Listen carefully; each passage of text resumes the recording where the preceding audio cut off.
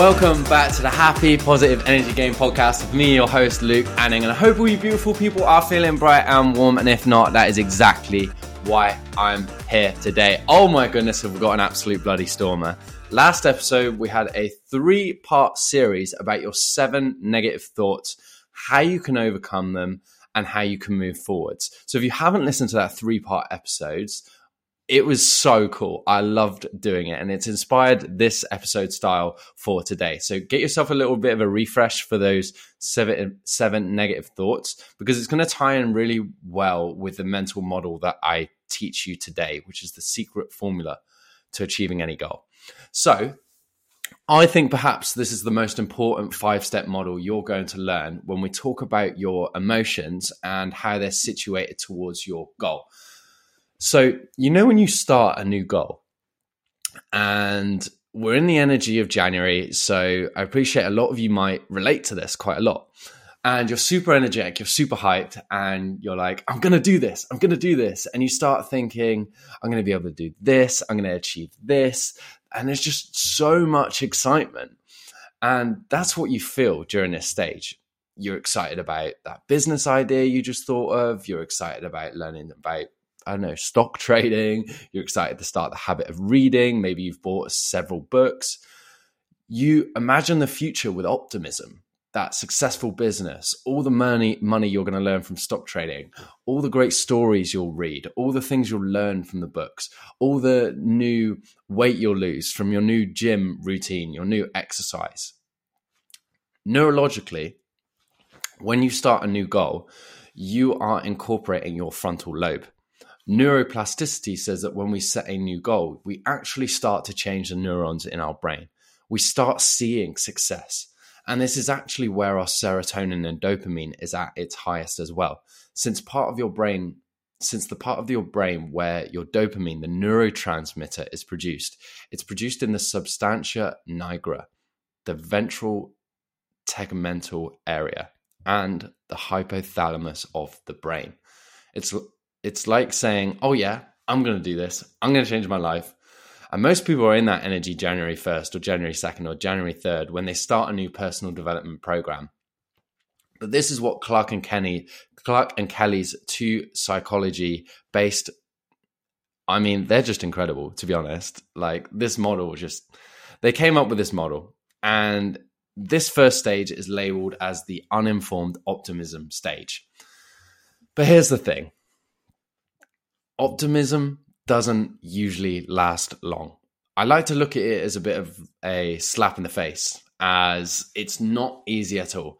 In fact, it would be great to say that all goals would be vastly achievable if we stayed in uninformed optimism. But as you learn the reality of what it takes to change, to transform, to learn something new, to embody a new habit, to move towards a certain objective, the positive emotions quickly turn sour, with pessimism starting to set in. And this stage is set to a negative emotional state. Here, the benefits don't seem as real. It's important, or it's really important, that the costs of these change, the cost of you changing, the cost of this habit forming, the cost of all the transformation you're about to go through doesn't seem as apparent. People in this second stage question if the change is really worth the effort. You start looking for reasons to abandon your new habit. You start to look for ways out. But it can get worse. And it's not always like that. But in fact, most times, that goal you wanted, it's a little bit harder than just thinking about it. And this is where we move into step 2. So before we talk about stage 3, I want to frame this for you guys. You ever have that friend that was just excessively pessimistic?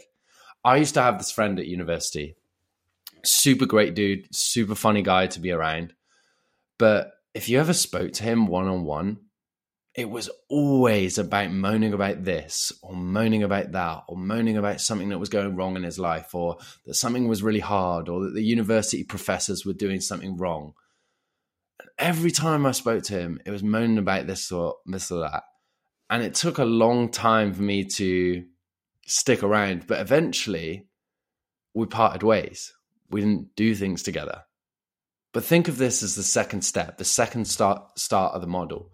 You're getting friction in the relationship between your goal and you. This is causing a lot of doubt, and this siphons very quickly into the third stage, which is the valley of despair, where most people give up.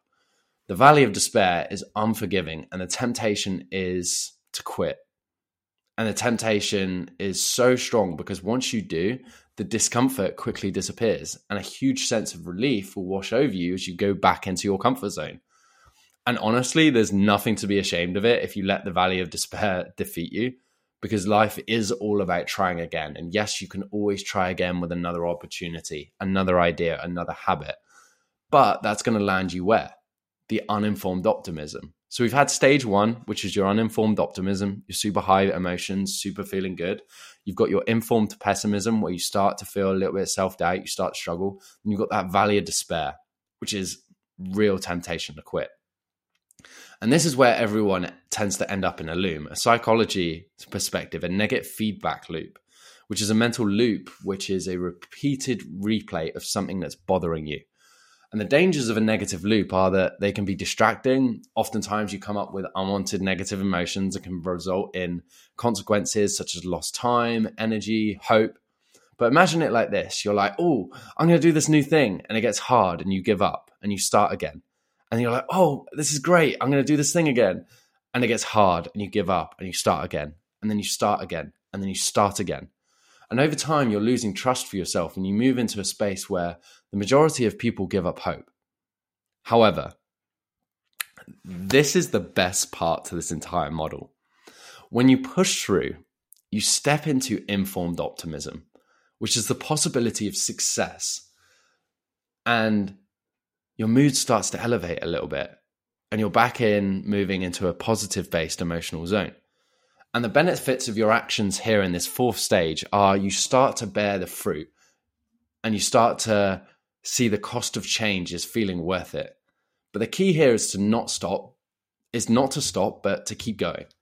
You're really in a unique position here where I talked about this in my podcast with Anthony Mendez a couple of weeks back, where in his background of his video that we were doing live, he had a background and it said fail, fail, fail, fail, fail, fail, fail, right across the top, and then fail, fail, fail, fail, fail, right across the bottom. But right in the middle, it says it only takes one yes to get to a success. And I have this with coaches because that's who I primarily help. They start doing a strategy that works. And by the way, there are a shit ton of strategies out there, but there's a limitation of strategies that work. All of them have one thing in common. There's going to be a time when it doesn't feel like it's going to work. It's the actions, results, effect threshold. It's like we'd love to be at this point of just a little bit of input. Like, wouldn't you just love to put a little bit of input into something and then the next day you're a millionaire? Or the next day you've got the body of your dreams? Or the next day you've got exactly what you wanted? But actually, it's more like input, input, input, input, input, input, output, result, and you see the effect. Like when you're going to the gym, let's say you want to lose 20 pounds or you want to gain 5 pounds of muscle or you want to get the bikini body that you've always dreamed of. You're looking at input, input, input, input, input, input. It's not instant input and instant output. Yes, if you reframe yourself and you train to feel good and you psychologically are aligned to that, then sure, you'll get input, output. But most people aren't in tune to that at the start. And I'd say that's something that happens as you start moving along towards your fitness goal. I like to quote Les Brown here. Les Brown, the motivational speaker. I mean, if you don't know who he is, I don't know where you've been living under a rock, but here's a quote. It literally was, if it was easy, in fact, everybody would do it. Everybody would achieve what they wanted to achieve. Now, I appreciate this little segment was a little off topic, but moving into the fifth stage. The fifth stage of this mental model, the secret formula to you getting success, is success and fulfillment. It's the final stage of the emotional cycle of change. Here, the benefits of your new behaviors are fully experienced and the cost of change is perceived now as worth it. The actions that were once difficult and uncomfortable are now routine. And now you have the dopamine firing because you actually set out and achieved what you wanted. And you can start a new habit or you can start a new goal. And that gap may be a little bit larger because where your goal starts and your goal finishes is totally different. But this last stage is success and fulfillment. So running you guys through the stages again. 1, the emotional cycle of goals created by Clark and Kelly.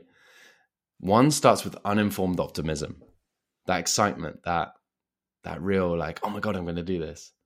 That 2, informed pessimism.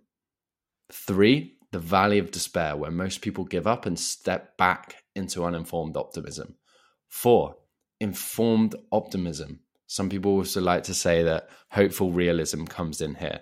That one yes, that one thing that started working. You start moving along that road. And the 5th is success and fulfillment. So that is the emotional cycle of change. And I think it's a really important model for you to know that wherever you feel you are in this stage, that there is another one coming. You just have to keep moving forwards.